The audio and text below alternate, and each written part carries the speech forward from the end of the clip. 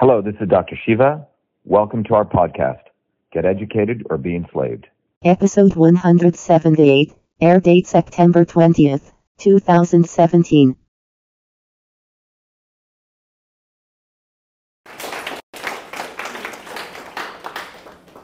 Thank you, everyone. Thanks, Julie. Thanks, Aaron, for organizing this. I know Neil wasn't able to come, but I appreciate you guys putting this effort. It takes a lot to put these events together, and I just want to thank everyone for coming. As Julie said, this is not a political event, but you'll find out as I go through my journey, I'm a very political person. I'm a very controversial person, and it's not something I ascribe to be or want it to be, but it's just the nature of who I am and where I came from. So what I want to do today is to walk you through, and all of us have our own journeys that we've gone through, in life, and that's what makes life very, very interesting. And MIT provides this amazing environment where you bring people from all different backgrounds. And I think the idea where it gets very, very interesting and where truth emerges is where you can actually have open dialogue and interaction. Some of you may know there was a free speech rally. Everyone remember this? And I'm not a Nazi. I'm not a white supremacist. But I can tell you what was interesting about that event is we've gotten in an interesting point in human history where are we open to having dialogue of all different spectrums? And that's what I want to compel you to think about, because the more we can have dialogue, I think the more we can try to understand or get closer to truth. I know in science, truth always has a certain level of uncertainty, but the more we can have dialogue about it, we can probably get closer to it. So I'm going to walk you through these slides, but I'll take about the next 35 minutes to walk through them. I'm going to take you through a journey of my background.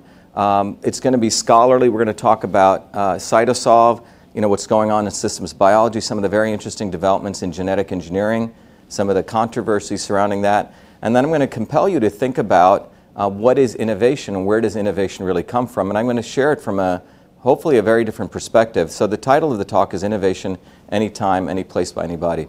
So what I want to share with you is, I grew up in two different worlds. Anyone from India here? Okay, how many of people in India grew up in a village? Okay, not that many. You see, I had two very interesting experiences in India. I was born in India in a city called Bombay. Bombay, if America is a melting pot, Bombay is an industrial furnace. Meaning I grew up with people with all different castes, all different religions, all different economic backgrounds, and everyone lived together in one small environment. So you couldn't avoid the fact that you had people who had no money and the people who had incredible wealth. Christians, Jews, Muslims, everyone frankly worked together and got along. There wasn't this notion of people fighting each other. But this was very different than the environment here. So this is an Indian village. So 3 to 4 months I'd spend in this small, deep South Indian village. So imagine going down to Mississippi and then going up to New York. That's how stark these differences were. In fact, we used to take a caboose train to go down here with the old coal caboose. And in that village, these are some of the scenes from it. These are typically one of these small temples, a Hindu temple. And my grandmother, what was interesting, was a small village farmer, meaning she 16 hours a day, she worked planting in the rice field. She'd come home with leeches on her feet. And these were my grandparents. They were very poor subsistence farmers. And there's a picture of my grandmother here. Now, she's wearing her typical, outfit. This was considered her Sunday best. You notice that the holy ash is the Indian vibhuti, and the dot is essentially what's called your third eye. But this was what my grandmother looked like on a typical Sunday. But what my grandmother could do was something very interesting, which we would call AI today. But India has a very interesting history in medicine. There's 5,000 years old of Indian medicine called traditional Indian medicine, which is called Siddha or Ayurveda. And I'm not going to get into it, but my grandmother was trained by yogis when she was very young. And I teach a whole course on this, but just like we have genes, proteins, a whole lingua franca to describe Western system of medicine, India too has its own system of medicine, starting from creation, types of energy. And to us, this may look like woo-woo medicine, that we may not think this is so sophisticated. But I can tell you on weekends, my grandmother would probably have 30 or 40 people lined up. Most villages had a local village healer. And she could observe people's face and figure out dysfunctions in their body, and then she would come up with formulations. Now, I know people at the Media Lab are starting to do this. We call this AI. So when we in the West do this, it gets it validated. But you had a woman who had no degrees, tattoos all over her arms, who I saw her empirically heal people. So there was a deep interest I built in medicine as a young kid. But I also grew up in another aspect of India where my grandmother would tell me these amazing epic stories. Anyone remember Beowulf or the Ramayana, Mahabharata? These stories about good versus evil, the story of Ram who fights evil to, bring his wife Sita back. And, and these are just images from it. But one of the things in these stories is there was a deep sense of loyalty. This is Hanuman and Rama, who are these deep, loyal friends who work together. The other aspect of India that I also grew up was a caste system. I don't know if you know, India has a caste system. People don't talk about it a lot.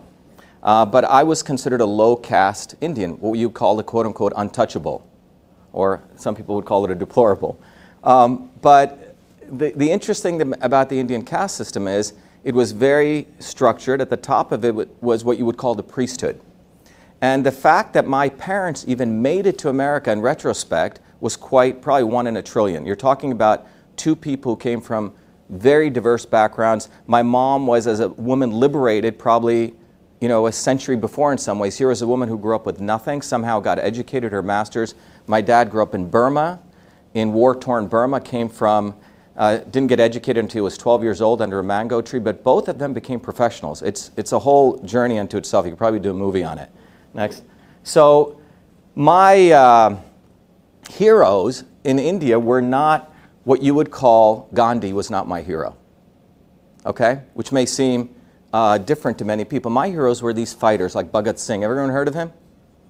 See, in India, during colonialism, there was one set of people who said, let's accommodate the British, and another set of people who said, we need to have Indian nationalism, very much like the American Revolution. And many scholars today would argue that Gandhi actually supported British colonialism.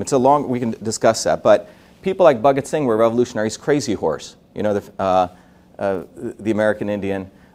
Next. People like Che. So this is who I studied as a kid. They were not your vanilla heroes.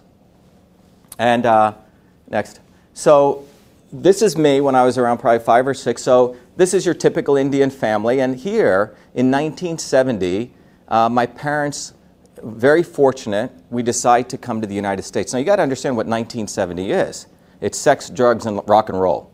It's post-Vietnam. I mean, it's still Vietnam. And here's a very traditional Indian family which leaves India in a little spaceship and comes to Paterson, New Jersey. Anyone been to Paterson? Okay. Paterson was, people with huge afros, right? Big Cadillacs. It was a very wild environment. To me, it wasn't that different than Bombay, frankly, in a very interesting way. But my parents were interesting. Whatever money they made, they kept moving through the different public school systems, right? Because that was a way you got better education. So literally in 7 years, we moved through 4 different public school systems, each one having a better educational, was a wealthier public school system. Next. So that's me around, I think, 13 or 14. Next. And one of the things that happened was, this was a time in U.S. education where teachers, believe it or not, had quite a bit of power. The teachers I had a standard curriculum, but they allowed me to excel because I was extremely ambitious, because I knew the incredible opportunity I had in America. So by the time I was 14, I know a lot of smart people, I'd finished calculus by the 9th grade. My high school had no other courses to offer. And my mom had seen this little newspaper cutout in a newspaper in New York, which said that 40 kids were going to get selected to go to NYU. And this is 1978. Everyone remember what 1970 was like? What were the roles that women had in 1978? Can you name them? Nurse, teacher, what else? Secretary or housewife, okay? And in 1978, computers used to fill this whole room, massive mainframe computers. And so here was an incredible professor at NYU who was going to select 40 students who would get to learn 7 programming languages. And it was like an intensive course. My mom would drop me off around 6 a.m. at the PATH station. And as a 14-year-old kid, I'd take it to New York. Now, most parents are afraid to send their kids down the street these days. So it's an incredible environment. I finished that, and I got a full-time job working while in high school at Rutgers Medical School in the heart of Newark, New Jersey, which many people still are afraid to go into. It's a fact. So I initially, because I had this love of medicine, started, there's a very interesting disease called sudden infant death syndrome. Everyone familiar with this? Babies essentially get a hiccup, or what you would call it, their breath stops. It's called an apnea. And in 1978, Rutgers at that time had acquired some of the best data, longitudinal 48-hour sleep data. And we were assessing what you would call today big data, looking at correlations of sleep patterns to see if you could connect it to the onset of an apnea. Ended up doing some interesting research. In fact, several years later, I wrote a paper which I presented. But that got me very, very interested in pattern analysis, what you would sort of the core of a lot of AI machine learning. But while I was at this university, as you were referring to, next, so in this university, there were offices. And the place I was working at, there was an incredible mentor called Dr. Les Michelson. And Dr. Michelson said, Shiva, I want to give you a challenge. I can see you can program. Now, you got to understand, in those days, Michelson had set up a network, not the ARPANET. You know, there were many networks, by the way, beyond the ARPANET. It was a local area, wide area network between Newark, Piscataway, and New Brunswick, 3 different campuses of Rutgers. And Michelson had set this up on his own. He was a high-energy experimental physicist from Brookhaven, and medical departments were just starting to get into the area of data acquisition, scientific data processing. And so Michelson, that's what he was working on. But in his lab, he was very much into building applications that could be used by others, everyday people, not just the nerds. And this person is obviously not a nerd. But the secretary in those days, go back, Kriti, this was her desktop. So anyone below the age of 40, there was at one time a physical desktop.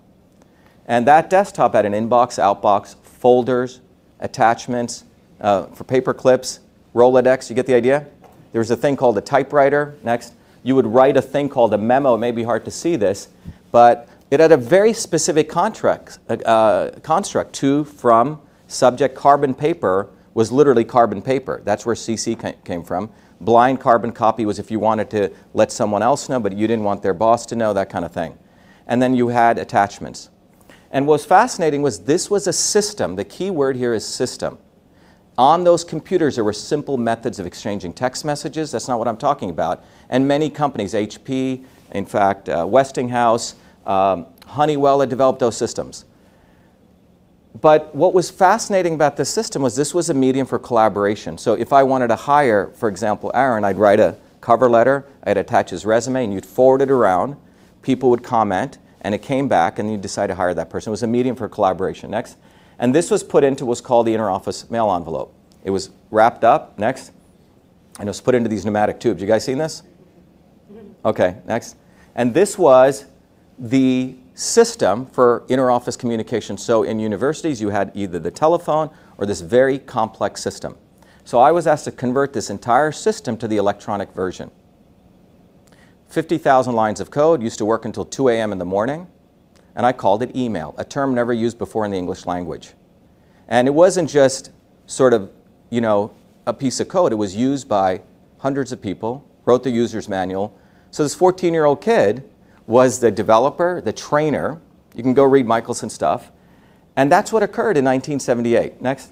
And that's actually a picture of me. Now, what's fascinating is none of this would have been possible. There's a woman there, she just passed away, 93 years old. Stella Alexiak had fought with the administration of the school system to change the rules so this 14-year-old kid could go 30 miles and work. Unbelievable. And so email was invented not by the military-industrial complex, which I'll get to, but in the collaboration of a loving family, an amazing set of dedicated teachers, and a great mentor. That's where this innovation came out of. And we'll talk more about it. Next. That's actually the code which went into the Smithsonian, some of you may know, in September 2012. In those days, email was not an obvious term, by the way.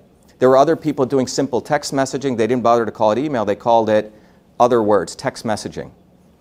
The reason I called it email was a Fortran language had a six-letter character limit, and the operating system, the Hewlett-Packard operating system, only allowed 5 characters. That's how email came. And I'll get back into electronic mail versus email. By the way, the word electronic mail has been used all the way since the 1800s, which is the electronification or sending messages through electronic and electrical devices. That's not what we're talking about. We're talking about the email, the system as we all know and use today. Next.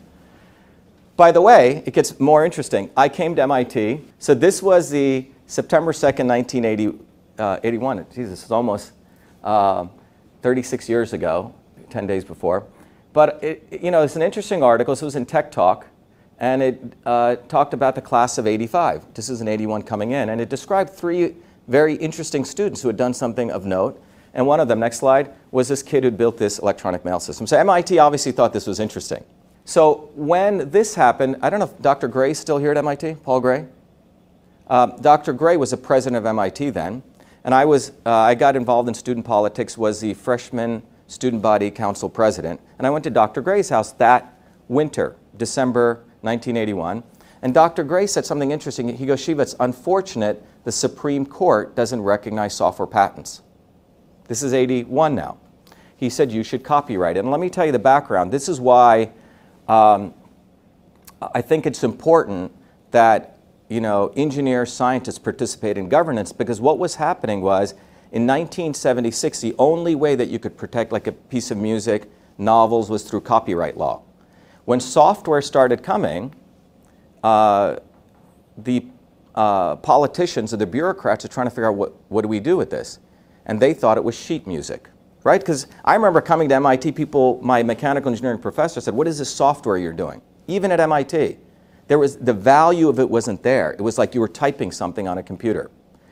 So in 1980, the US Copyright Office had passed the Computer Act of 1980, which said you could use copyright law to protect software. You get it? So here's a problem with copyright law. It only protects the literal work. So if I wrote email and all the designs, all the ideas are not protected, only the literal work. But that's what was available, and it wasn't a trivial thing, as some, unfortunately, people have mistakenly said, is putting a C with a circle. You had to send away all your code. There was no PDFs. You had to order the form. You had to pay your $10, filled it out, submitted it back and forth. On August 30th, 1982, next slide, I was issued the first US copyright for email. So here's a young teenager at MIT, wrote all the code, called it email, and has the first US copyright, which was the only way to recognize software inventions. There's no controversy here who invented email. So I'll come back to this, but that's what I did as a kid. And that was done not at MIT, but in Newark, New Jersey, in the ecosystem of what I just shared with you. And there are great things that also occur, and I'll talk to you about one. So I went in and out of MIT, 4 degrees, as Aaron said, started 7 different companies. By the way, I've always held a job since I was 14 years old. Even though I was going to grad school, I was always doing a consulting job of some kind. So I lived on campus at Fidel's, bought my own home when I was, I think, a junior, lived off campus, on campus, but I've been extremely entrepreneurial. In early 1900s, everyone remember when the web was first coming, 1993? Not the internet, the web. Email was used in the inter-office environment. You don't need the internet, by the way, for email. It was used in the inter-office environment in businesses. In 1993, when the web took off, Hotmail, Yahoo, Gmail, those companies started coming, and email became a consumer application. The White House was starting to get around 5,000 emails a day. I was doing my PhD at the time. The White House runs a contest to see are there people who can automatically read and bucket an email, because the way the Clinton White House was doing was they had interns. Probably shouldn't use the word interns with Clinton, but they had emails would come in, and the emails would get bucketed manually, and they would send out a form letter. So the White House was looking for ways, could you automatically do this? Long story short, I ended up winning that contest as a student at MIT, left MIT, and started a company which I thought was only going to be a 2-year stint, ended up becoming 10 years. That company is called EchoMail. Made a ton of money. We grew to around $250 million in value. I had finished that in 2003 when I was strolling through MIT Forbes Dewey. Said, Shiva, you got to come back. There's a very interesting development taking place in biology. And your interest in computing and medicine could be valuable. So this is what was happening. Some of you may have seen this graph. I don't know if you can see that number says 100,000 around 1991. And remember the Human Genome Project? When the Genome Project started, there was a very interesting, what I call a reductionist assumption, that what made a human being different than smaller organisms must be the number of parts. That we must have more genes, for example, right? It's a very interesting idea, right? So systems theory says, you know, emergent properties, things emerge from the interconnection of parts, but the biologists really didn't understand systems. They thought, well, a worm has around 20,000 genes. Look how complex we are. We must have at least, I think the estimates were even higher than 500,000 genes. What you see over time here, the irony of the Genome Project is by the time the Genome Project ends, we have about roughly 19 to 20,000 genes. So this flipped biology on its head, and this is actually from Peter Hunter's slide, who's between Oxford and Auckland. And Peter said, well, you know, we're not going to understand the whole physiome by just the genes. In fact, people now say that the number of genes are more like the number of keys on a piano keyboard. They're fixed. But what's really interesting is the fact that the interactions from the environment, perhaps what food we eat, other things can turn off and turn on genes. So the choreography of molecules is much more complex, just like if you have a set of piano keys, and there's infinite songs you can play. So biology becomes a little more interesting beyond just the genes, going across multiple spatial and temporal scales. And in 2003, next slide, what was occurring with the National Science Foundation was there was a big challenge, which was could you mathematically model the whole cell? Next slide. And one way of looking at the cell is an interconnection of many different molecular species interacting together. Now at MIT, some of the leaders even in the BE department were getting out of this in 2003 because they were able to do mechanistically maybe 30 or 50 pathways. It was too complicated. And that's when the comp sci guys came in and they said, forget about doing all the mechanisms. Let's really focus on machine learning techniques. Treat this as a black box. Input, output, we'll do correlation, machine learning, Bayesian networks, etc. And to me, when I looked at this problem, I said, you know what? This is really not a biology problem. Next slide. This is really a distributed computing software problem, no different than enterprise software. And the way I looked at it, I said, look, you have, by the way, in biology, you know, you could win a Nobel Prize just for understanding how two proteins interact, right? Very complex. So what do biologists do? There's no a priori, it's not ab initio. There's no fundamental laws in biology, like F equals ma, or, you know, we basically do experiments, and you try to evoke some understanding from those experiments of how things interact, and then you publish it. So, you know, in a publication, someone may have put this together, which are these protein interaction networks, and they'll publish it. Like this, in the field, there's, if you look at the array of literature, there's these little ball and stick diagrams. I like to call them the Monday night football diagrams. Well, in 2003, these small diagrams were starting to become mathematical models, albeit small ones, and people were writing them in all different formats. You know, C, MATLAB, SBML, CellML, competing different networks. People were using many different approaches, ODE, stochastic approaches. But the reality of the problem is, what people were dissuaded by is it gets too complex when the networks become huge. So that's why people go to machine learning techniques. But is there a way that you could actually mechanistically do this? Next. So from a software engineering perspective, we said, look, if the blue circle represents a cell, the individual pathways or represent some very complex phenomenon like apoptosis or something like that, those individual pathways we knew are models, and many of these are being owned by distributed research groups all over the world. So the idea really becomes, could you create a collaboratory? Could you create an environment where you could, on the fly, couple these models and let the individual owners own them? Everyone following me? So it's a distributed problem versus trying to monolithically put this together. Next. So this was Cytosolve. We created a whole infrastructure in the cloud where the models could be owned, and we use basic physics where people could own and retain, and that's what, so if email was the electronic version of the inter-office mail system, CytoSolve was sort of the electronic version of the molecular communication system. Next. This was the basis of my thesis. We wrote tons of papers, but so 2003 to 7, we finished the work. 7 to 12, we had to, you have to prove you have to validate yourself through peer review.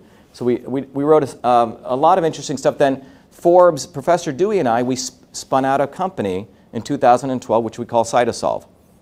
When we spun it out, we're trying to figure out what do we do with CytoSolve. We clearly, drug development's a big area. One of the interesting things that came out in Nature was this very interesting article saying that if you're going to solve cancer, you can't just give a single drug. You have to use combinations.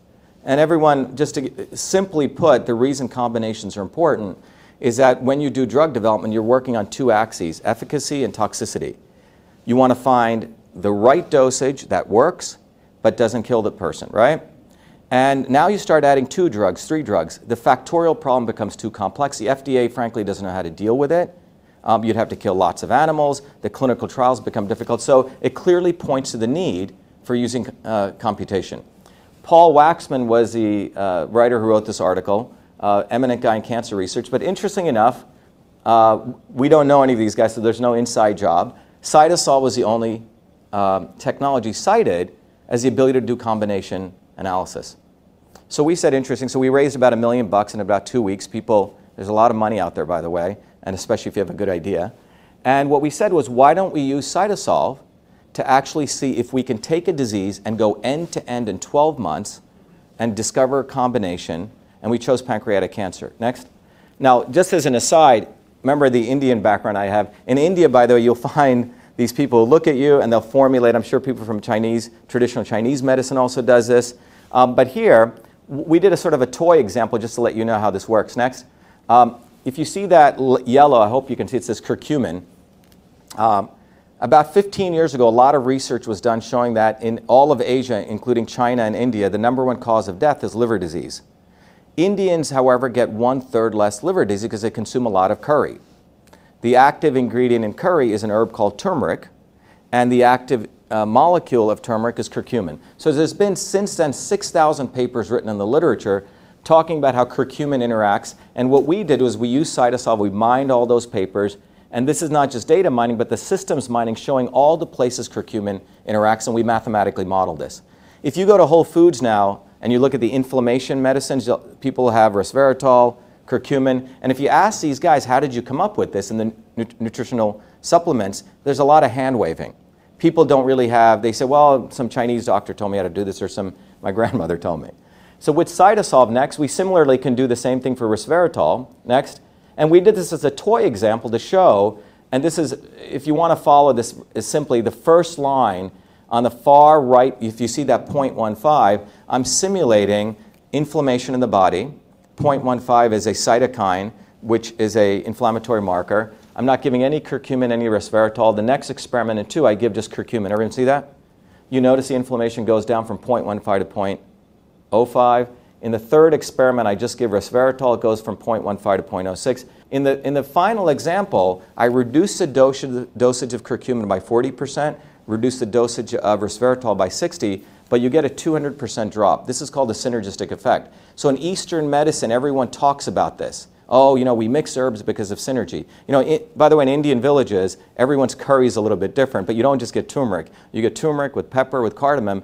Pepper actually increases the bioavailability of turmeric. So this is sort of ancient wisdom. Next. So we use the same process. We went through the 250 drugs for pancreatic cancer, or cancer. We identified 13 which were actually viable. We went through 10 million combinations, 78 that were viable. We identified 5 that were optimized, and we actually found a combination which actually did better than gemcitabine in silico. Gemcitabine, by the way, is a gold standard.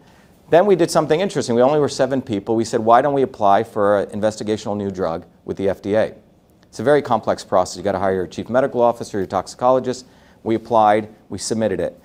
90 days into it, we actually get a call from the FDA, and we thought they were rejecting us. And they said, what you guys are doing is what Janet Woodcock, who's the FDA director, wants to do in the 23rd century.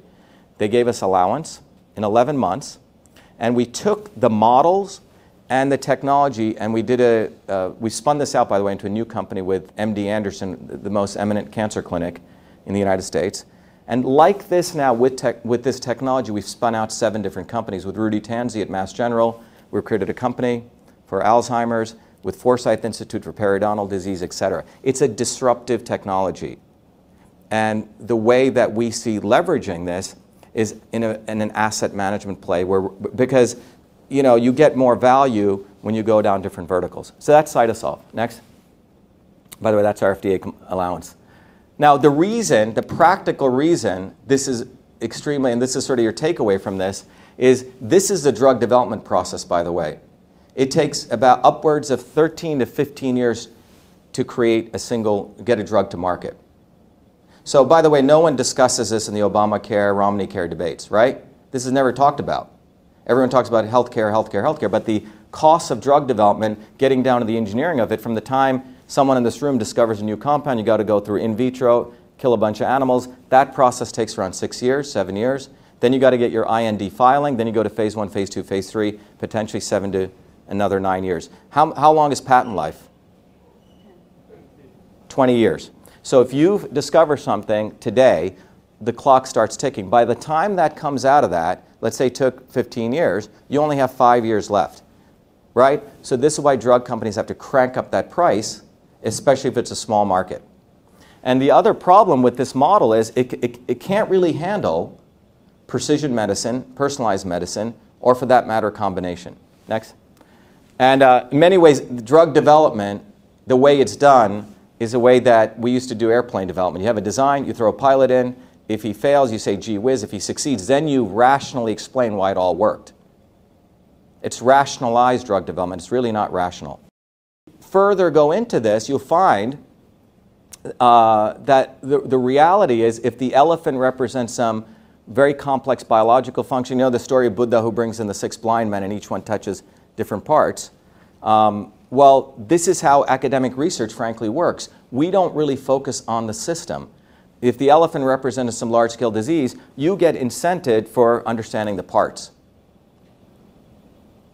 And if you were to work together, you get something like this, which doesn't look like anything near it. And this has a lot to do with the culture of academia, with what we incent in academia. It has to do with the fact there's no incentive to collaborate, frankly. The incentive is keep your data, get it published, get tenure. Next, move on. Seriously. And this is where we're headed with this. Healthcare is now 17% of GDP, and it's growing. It's, people talk about the defense budget, but this is really the operating system of why the healthcare model is not working. The drugs are too expensive. Next. So, and by the way, this is even more interesting. Companies, we have a lot of these R&D companies. Are we spending more and more in R&D year over year, and we're finding less and less new drugs? Next. So anyway, CytoSolve, if you guys are interested, this is a company. We're doing quite well. We're spinning off. So this is the merger of computing plus medicine. Now I'm going to bring it back to something practical, controversial. So we had done CytoSolve in 2014. This very interesting, did anyone see this? Anyone been here since 2014? Well, this article came in the front page of MIT Technology Review. Anyone know what this is making fun of? Everyone see buy fresh, buy local? And I thought this was fascinating. It said buy fresh, buy GMO. And I was saying, it didn't look like a scientific article. It looked more like an ad to me. And as you read it, there's a preponderance of narrative in there saying, the developing nations, India and China, must have GMOs, and we should get over the fear of it. So I didn't know a lot about the background on this, and I started exploring it. Next. And it seemed like there was a huge controversy. Pro-GMO people, and then the no GMO people, right? I'm sure you guys are familiar with this.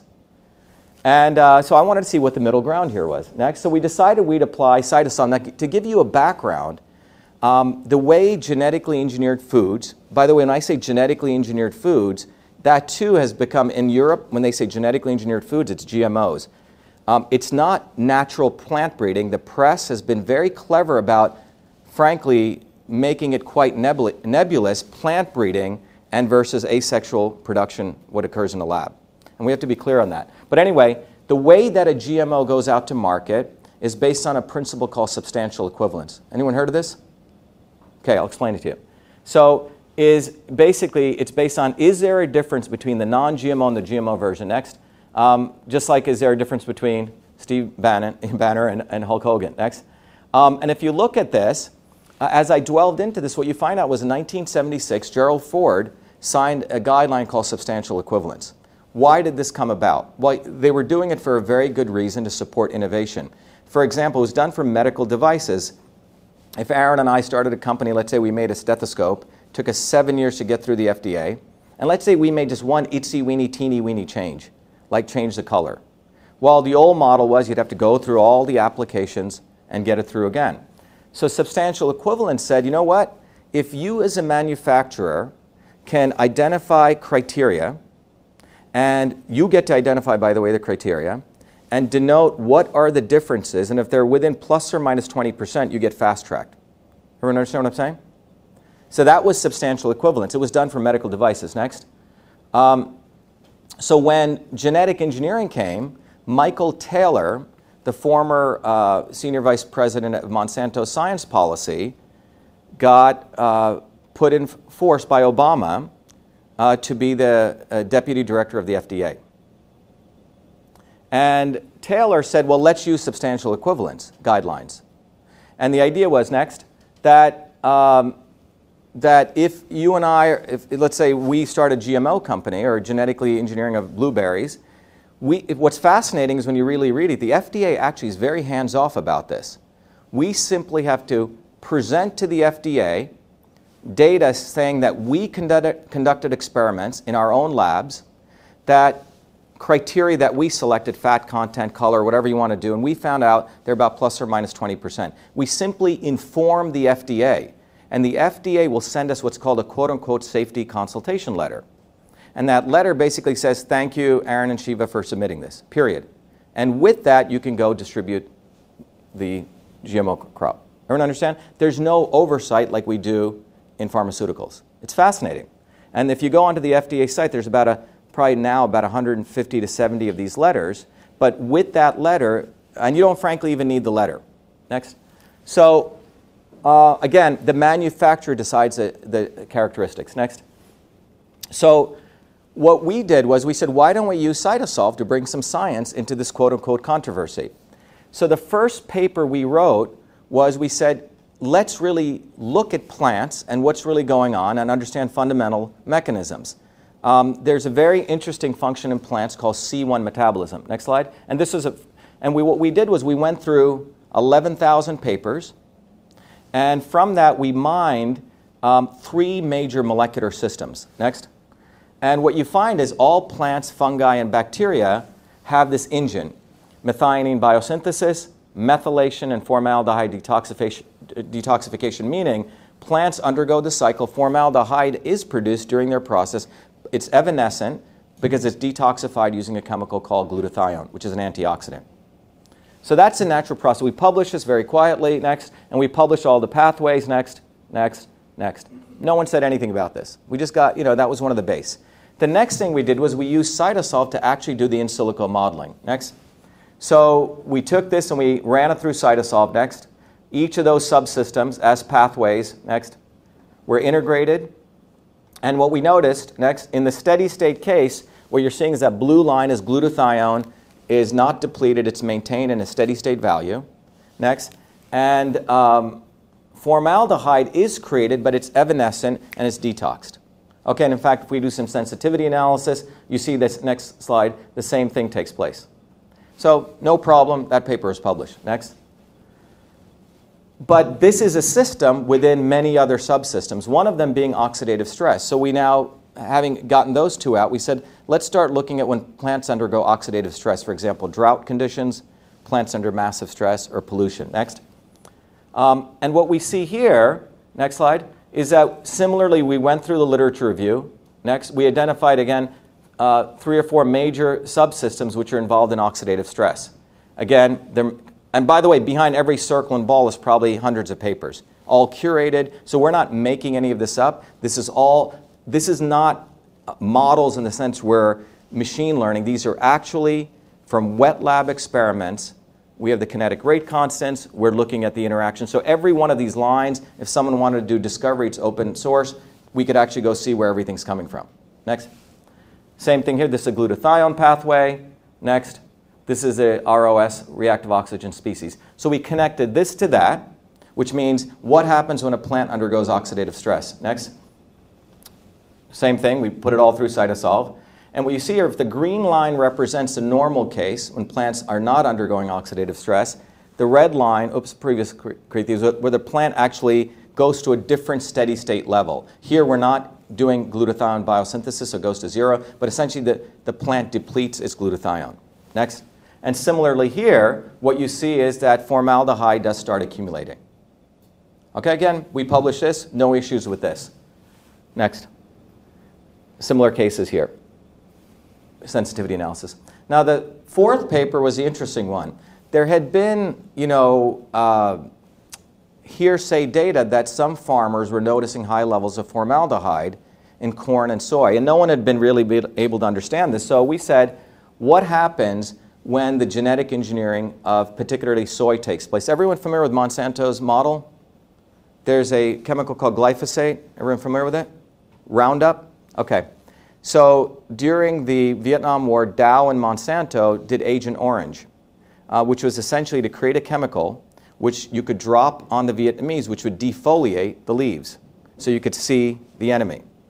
Well, what they really built out of that not was just Agent Orange, but the whole delivery mechanism, airplane, dropping from the air. When factory farming became very valuable, or the quote-unquote norm, Monsanto started leveraging that. So if you're a farmer here, you would buy my weed killer, glyphosate, and you would get yields. Over time, what was happening was not only was that weed killer, glyphosate, name brand Roundup, killing some of the soy or the corn, also in addition to the weeds. So Monsanto then said, you know what, let's develop our own soy, and they built what was called Roundup Ready Soy, RRS. Roundup Ready Soy would withstand the herbicide, and you as a farmer would also license the the soy seed. Now the licensing model is interesting. It's an annual license. It's like a software license. At the end of the year, you got to re-up and buy the license again.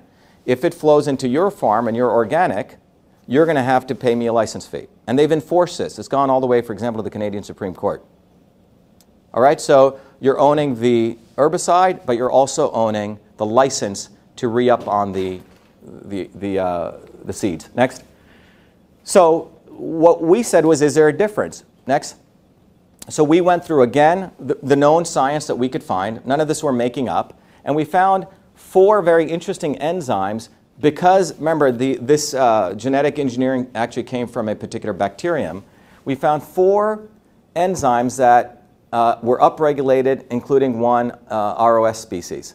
We plugged this into the model. Next. Into the genetic modification, which affected oxidative stress. We adjusted all the pathways. Next, next, next. Put it all together, ran it through, and what we noticed was in the genetically engineered plant, formaldehyde would accumulate. Next. And then we noticed in the non-GMO case, it evanescently gets detoxed, it accumulates. Next. And glutathione also gets depleted in the GMO case. Next. Etc.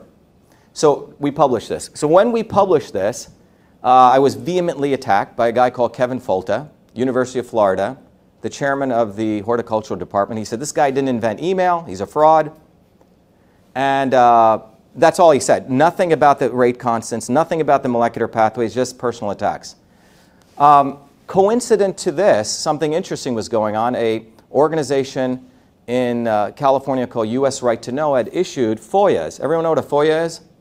Freedom of Information Act on the University of Florida because it's a public institution. 4,000 emails came out, and throughout this, Folta, chairman of the horticultural department, is telling everyone, I have nothing to do with Monsanto, I'm an independent scientist, I'm just here to make sure science is being done right. Well, one of the emails is an email from Monsanto with a $25,000 check for him to be their spokesman. Okay, next. And while this is going on, we continued. We further mined papers, and we were very fortunate. Next. Keep going. We published our 6th paper where we were actually able to validate our predictions Fortunately, people in UK had, in a greenhouse, grown soy. Next slide. And you'll see here, this was a study. Next.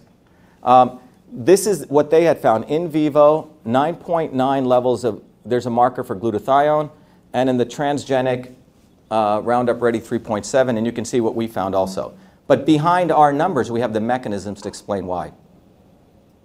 After this was published around the same time, a bunch of articles started coming out. Finally, the New York Times wasn't just cutting and pasting stuff. You know, stuff starts coming out saying that, you know, academics are being paid off.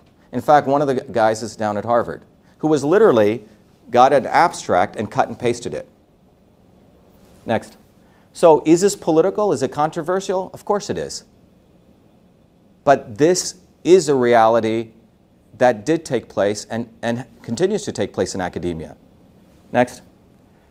This one's great. These emails show Monsanto leading on professors to fight the GMO PR war. Look, I'm not pro or anti-GMO. What I do know for a fact is there's no real safety assessment standards for GMOs.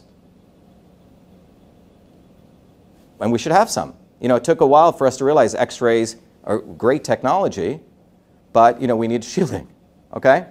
And I think there's many opportunities with this. And in closing, let me just share with you next something about, I want to close on, this is my mom. My mom was an incredible woman, came from nothing. In 2011, you know, I didn't make a penny off email, guys. I never wanted fame or the fortune of this or any of that.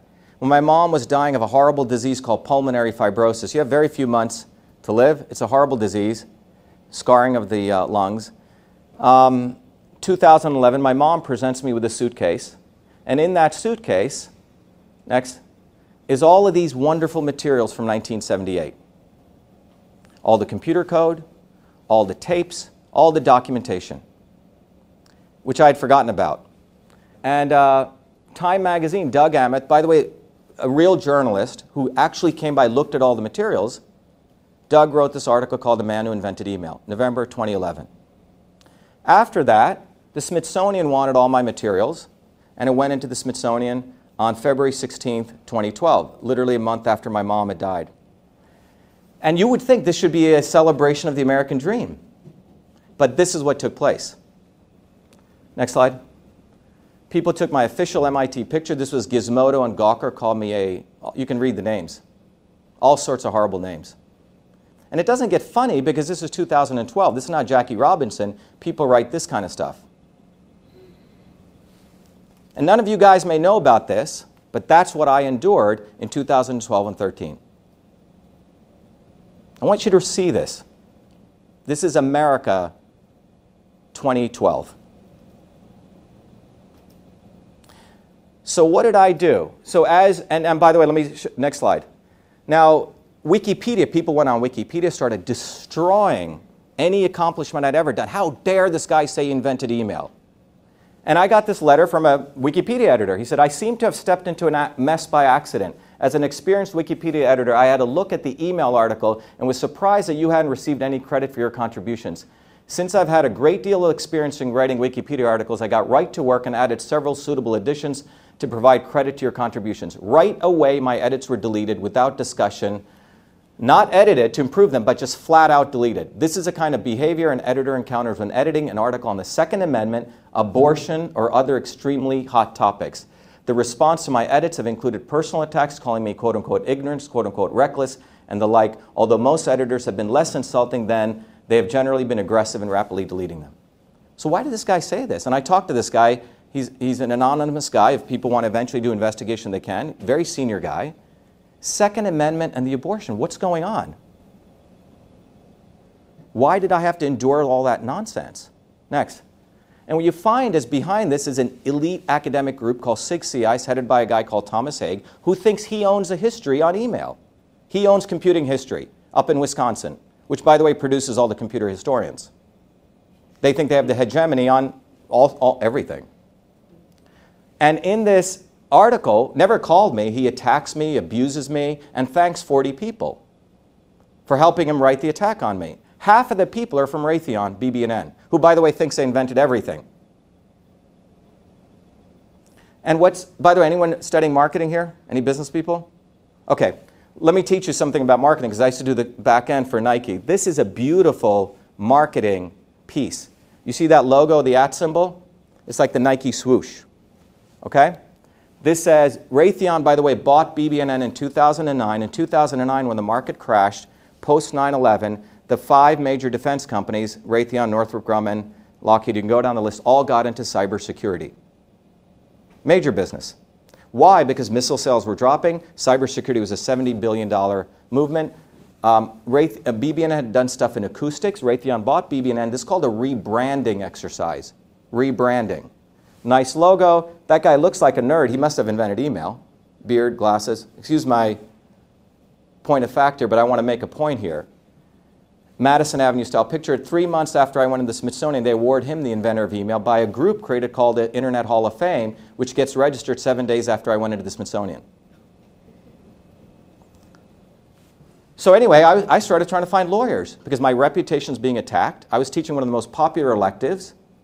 No one at MIT stood up for me, except, next slide, and I'll come back to Chomsky did, because Noam looked at the data. Anyone know Noam Chomsky? But what people forgot was they weren't just talking to a guy who was an inventor or scientist. I've been a fighter because I've had to fight. In 2007, I went to India after my Fulbright. When I was finishing it, I was appointed by the Prime Minister of India, that's called the Council of Scientific and Industrial Research, to be the head of innovation for that institute. Next. And within 3 months, I had a beautiful bungalow in Delhi, appointed as scientist level H, the highest level you can get. My father-in-law at the time said, you know, no one gets this until they're in their 60s. In Delhi, prime real estate. And so after about 3 months, I realized that they just brought in the MIT guy because this institution was massively corrupt. For 70 years, they hadn't created anything. And the innovators in that institution, a lot of smart Indian guys, were suppressed. By the way, do you know Gobind Khurana, guy who won the Nobel Prize in Medicine? Do you know in India he couldn't even get a job as an instructor? How many Nobel Prize scientists has India created within India? Anyone know? Since post-colonialism? 0. 2 during colonialism. So you find massive corruption, massive nepotism. So I said, I'm not going to sit here. I write a report which exposes the corruption, also provided solutions. Next slide. Great article, it got released to the press. Next, I was evicted from my home. My email was shut off. Next. And under death threats, a bunch of articles came out. Next. Mainstream news.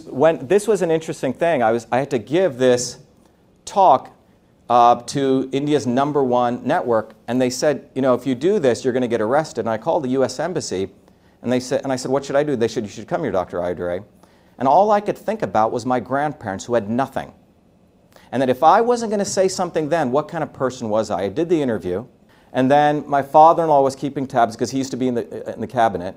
And I left India, literally took a 3rd-class train, 36 hours, crossed the border of Nepal, went to Qatar, Great Britain, came home. The day I got home, the editor of Nature asked me to write a commentary. Next.